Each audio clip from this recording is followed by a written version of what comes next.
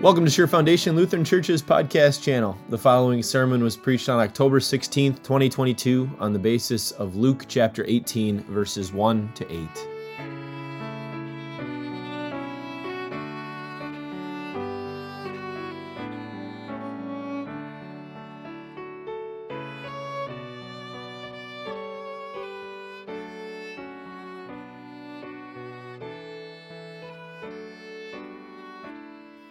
The gospel reading and also our sermon text comes from Luke chapter 18.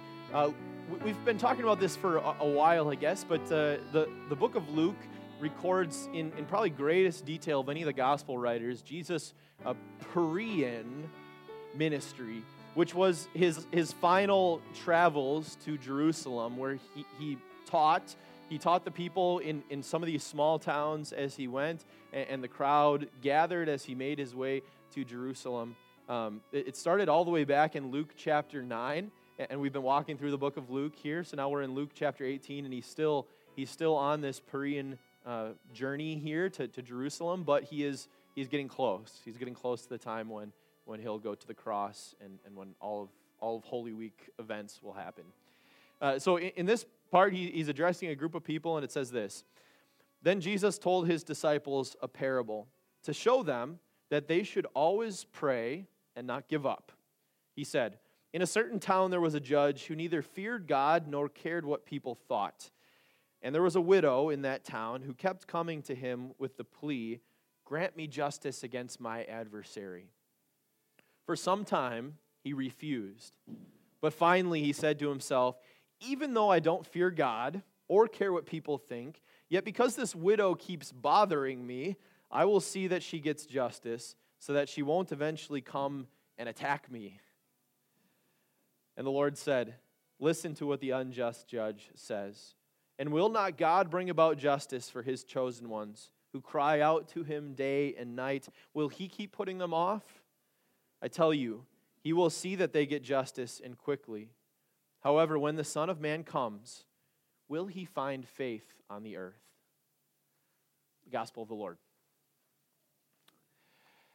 Brothers and sisters in Christ, I'm sure you've put yourself in the disciples' shoes before. I'm sure that in sermons we've talked about that before too. What it would be like from the perspective of the disciples. It's often one that is worth wondering about. What would it have been like to experience some of the things that they got to see, or hear some of the things that they got to hear? What would it have been like to be on the boats as Jesus is walking on the water out to them, and then they see Peter walk out towards Jesus, and Peter sinks, and Jesus grabs him back up? Can you imagine the thrill, the sheer terror probably the disciples are experiencing, but the thrill that they felt as well? There was nothing quite like being with Jesus.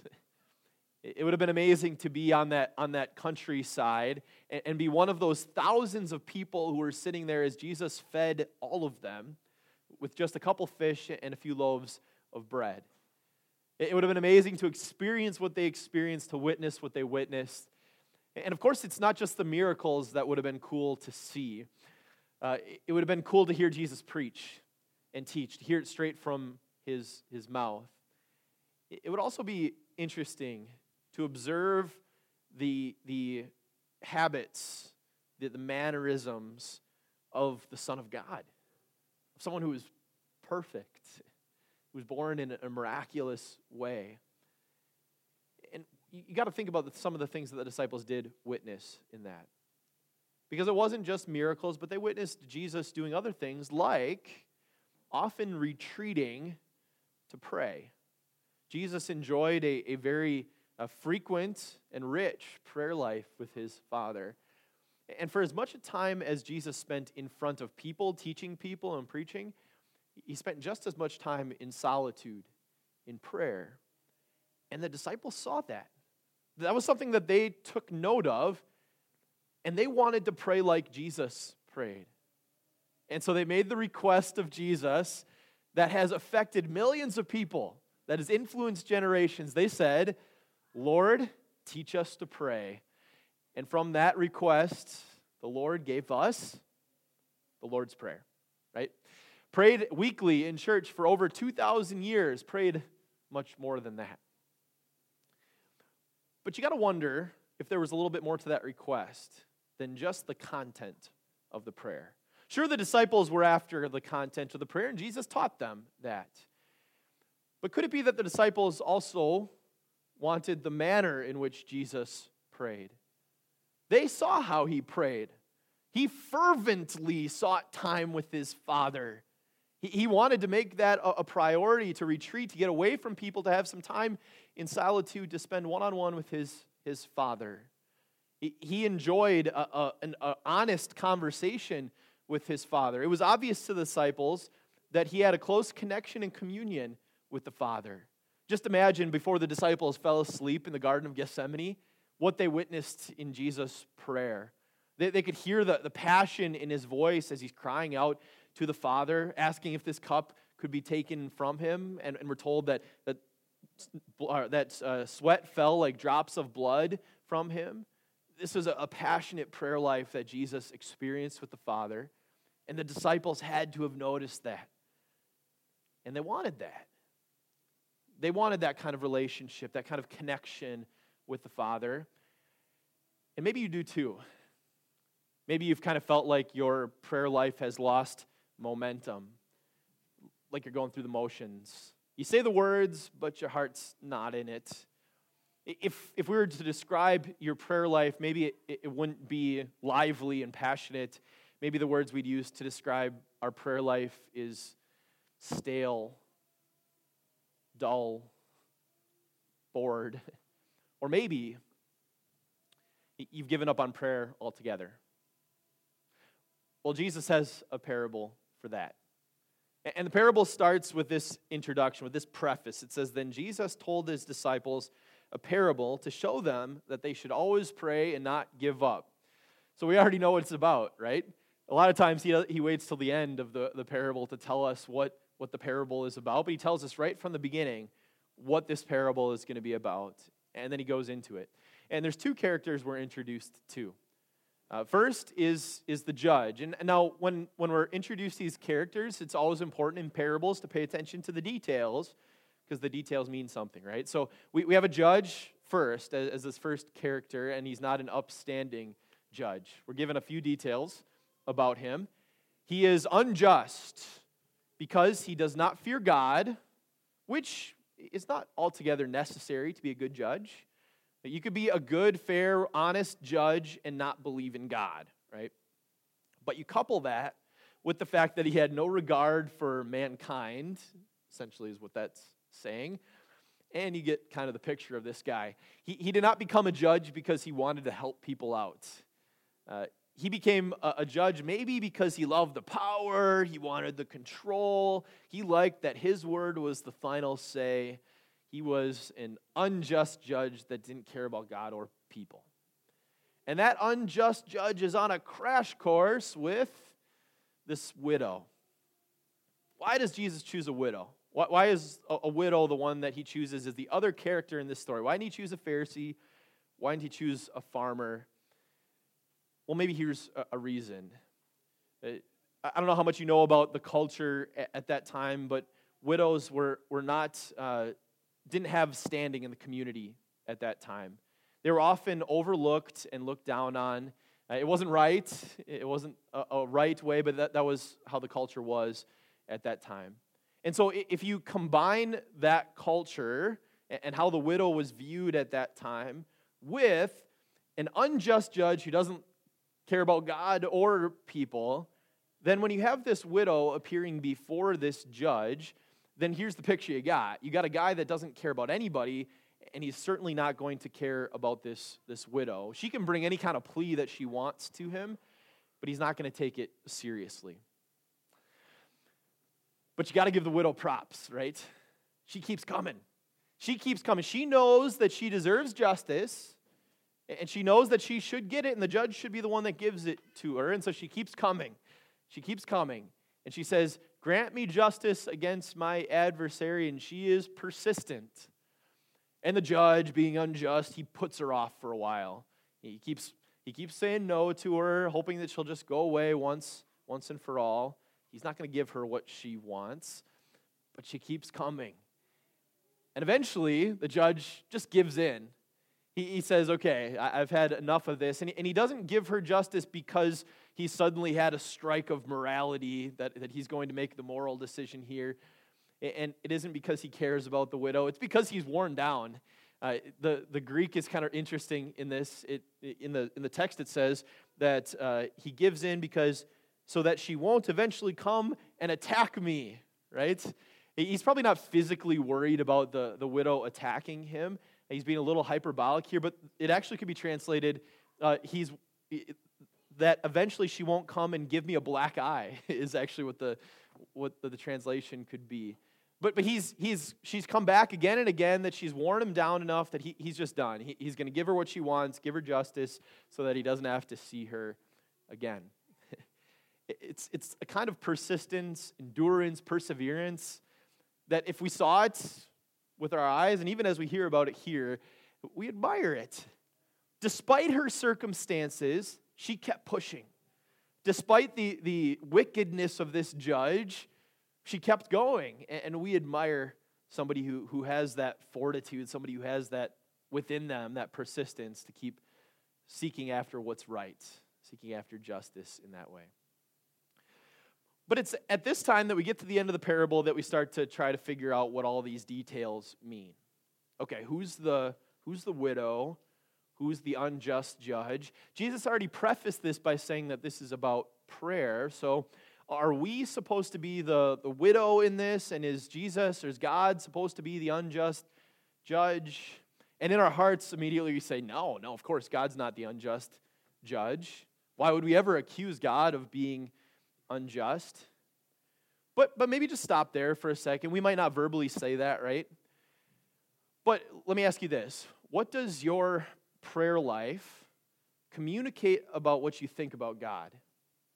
We can say one thing, right, that we know is right, that we have come to learn is the truth. We can say one thing, but our actions, our prayer life can indicate something much different.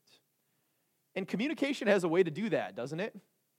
If you study the communication if somebody noticed the communication between you and someone else, they would be able to tell how good your relationship is, or if your relationship is a little bit off.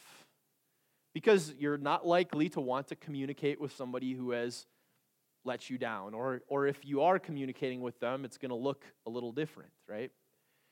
You're going to try to probably avoid communicating with someone who you know doesn't really care about you, or you're going to take a certain tone with them. And you might avoid conversation altogether with somebody who you have offended or hurt because you just don't want to have that awkward conversation. And if somebody did witness that awkward conversation, they could probably feel that tension too, right? So what does your communication with God reveal about your relationship with Him?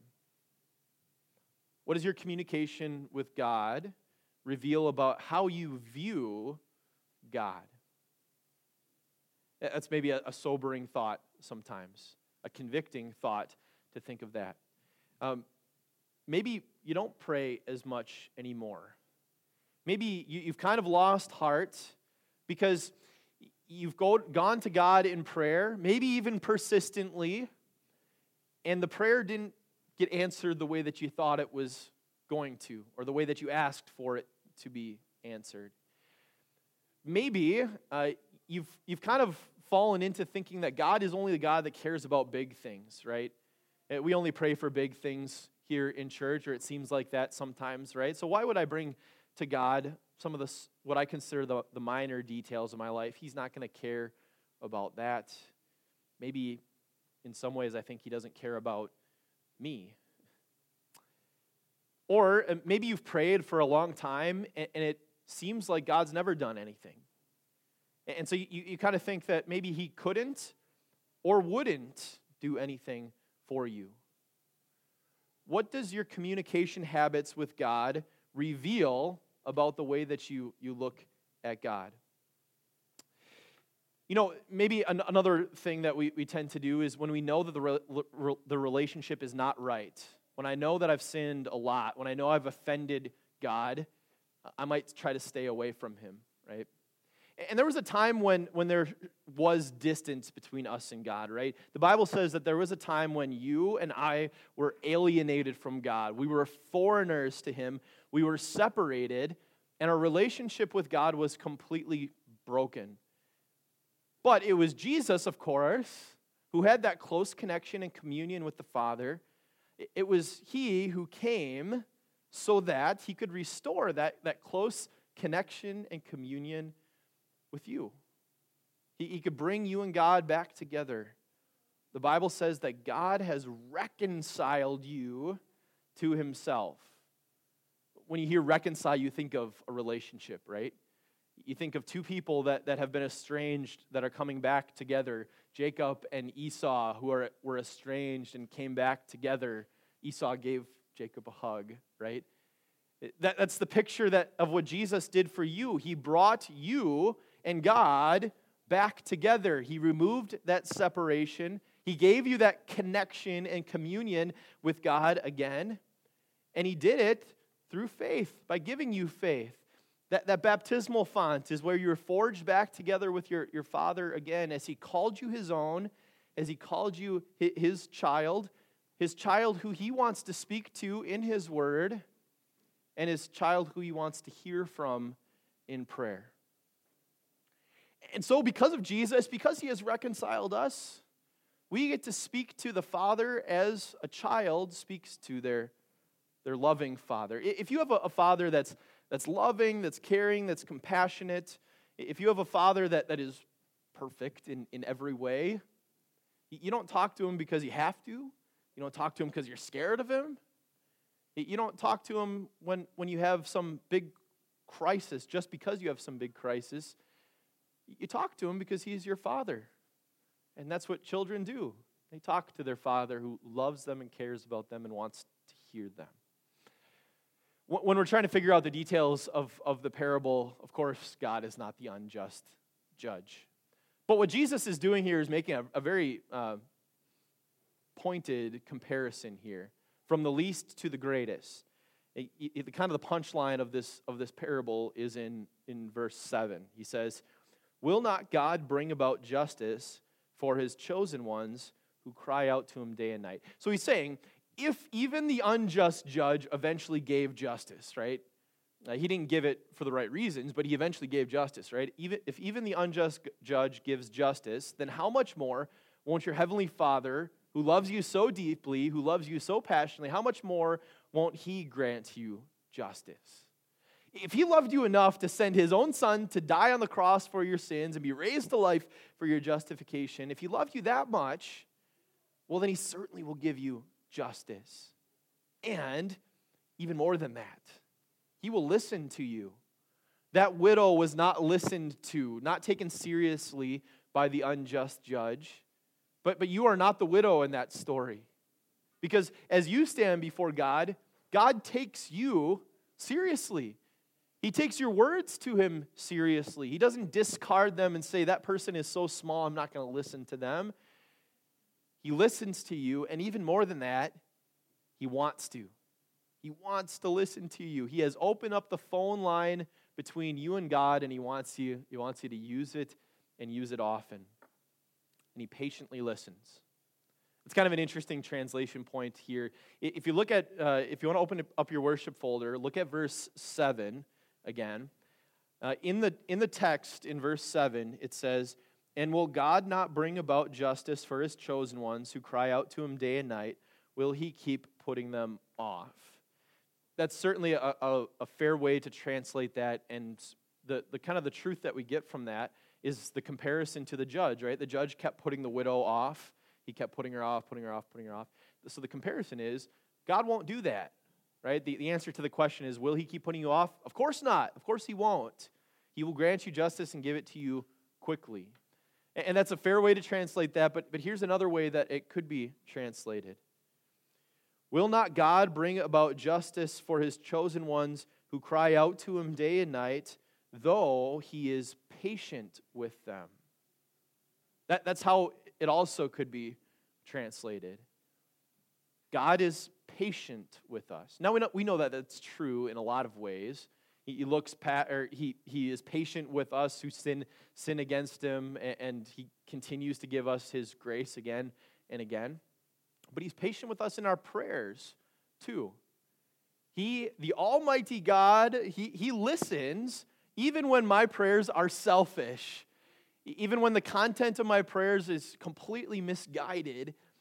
He listens even when I'm praying for things that he knows will not be good for me. He listens to my big requests, to my small requests. And you know what? He does more than just listen. He takes your prayers into account. So this is the Almighty God who created the heavens and the earth, who makes nations rise and fall, who does miracles beyond explanation. As he governs and preserves the world, he takes your prayers into account. You understand how amazing of a privilege that is? We are allowed to enter the throne room of our King and present our requests to him.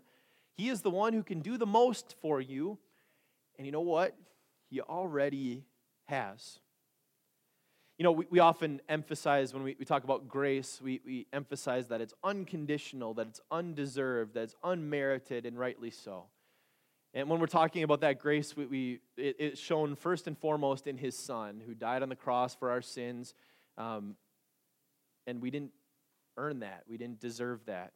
But it's also a grace that God gives us that we are able to come to him in prayer, and that he promises to listen, and even more than that, to take our prayers into account. God's grace continues to abound even in that way for us. And it is faith in that grace that starts and grows a prayer life. Your prayer life is not going to grow, and if you want a lively and passionate prayer life, it's not going to happen by focusing on my own effort. A lively and passionate prayer life comes from knowing God and knowing him better. And not just a knowledge, not just a head knowledge about God, but a personal dealing with him. It's carrying God's word with you as you walk through life. Applying God's word to the different experiences that you have in your life. That's how you get to know him better. Have you ever had that where a passage that you heard when you were in 8th grade, it hits you a bit differently when you're 25, it hits you even differently when you're 40, and it hits you way differently when you're laying on your deathbed someday. God's word comes with you through a life, and it's this personal dealing with God as you carry his word with you, as you listen to him. And the conversation's not one-sided as you personally deal with God. As you listen to him in his word, you also speak to him in prayer. You wrestle with him like Jacob wrestled.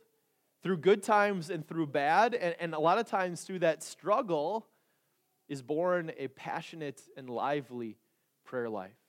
For those who do not give up, right? Who always pray and not give up, as Jesus encouraged at the very beginning. Faith and prayer, they go together. It's the inhale and the exhale of the Christian, because those who have faith pray.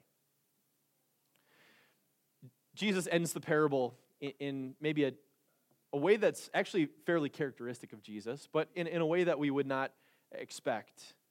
And he doesn't want anybody to forget about the gospel. He doesn't want anybody to forget about his grace as he's saying this. But we're going to end the sermon today in the same way that Jesus ends this parable.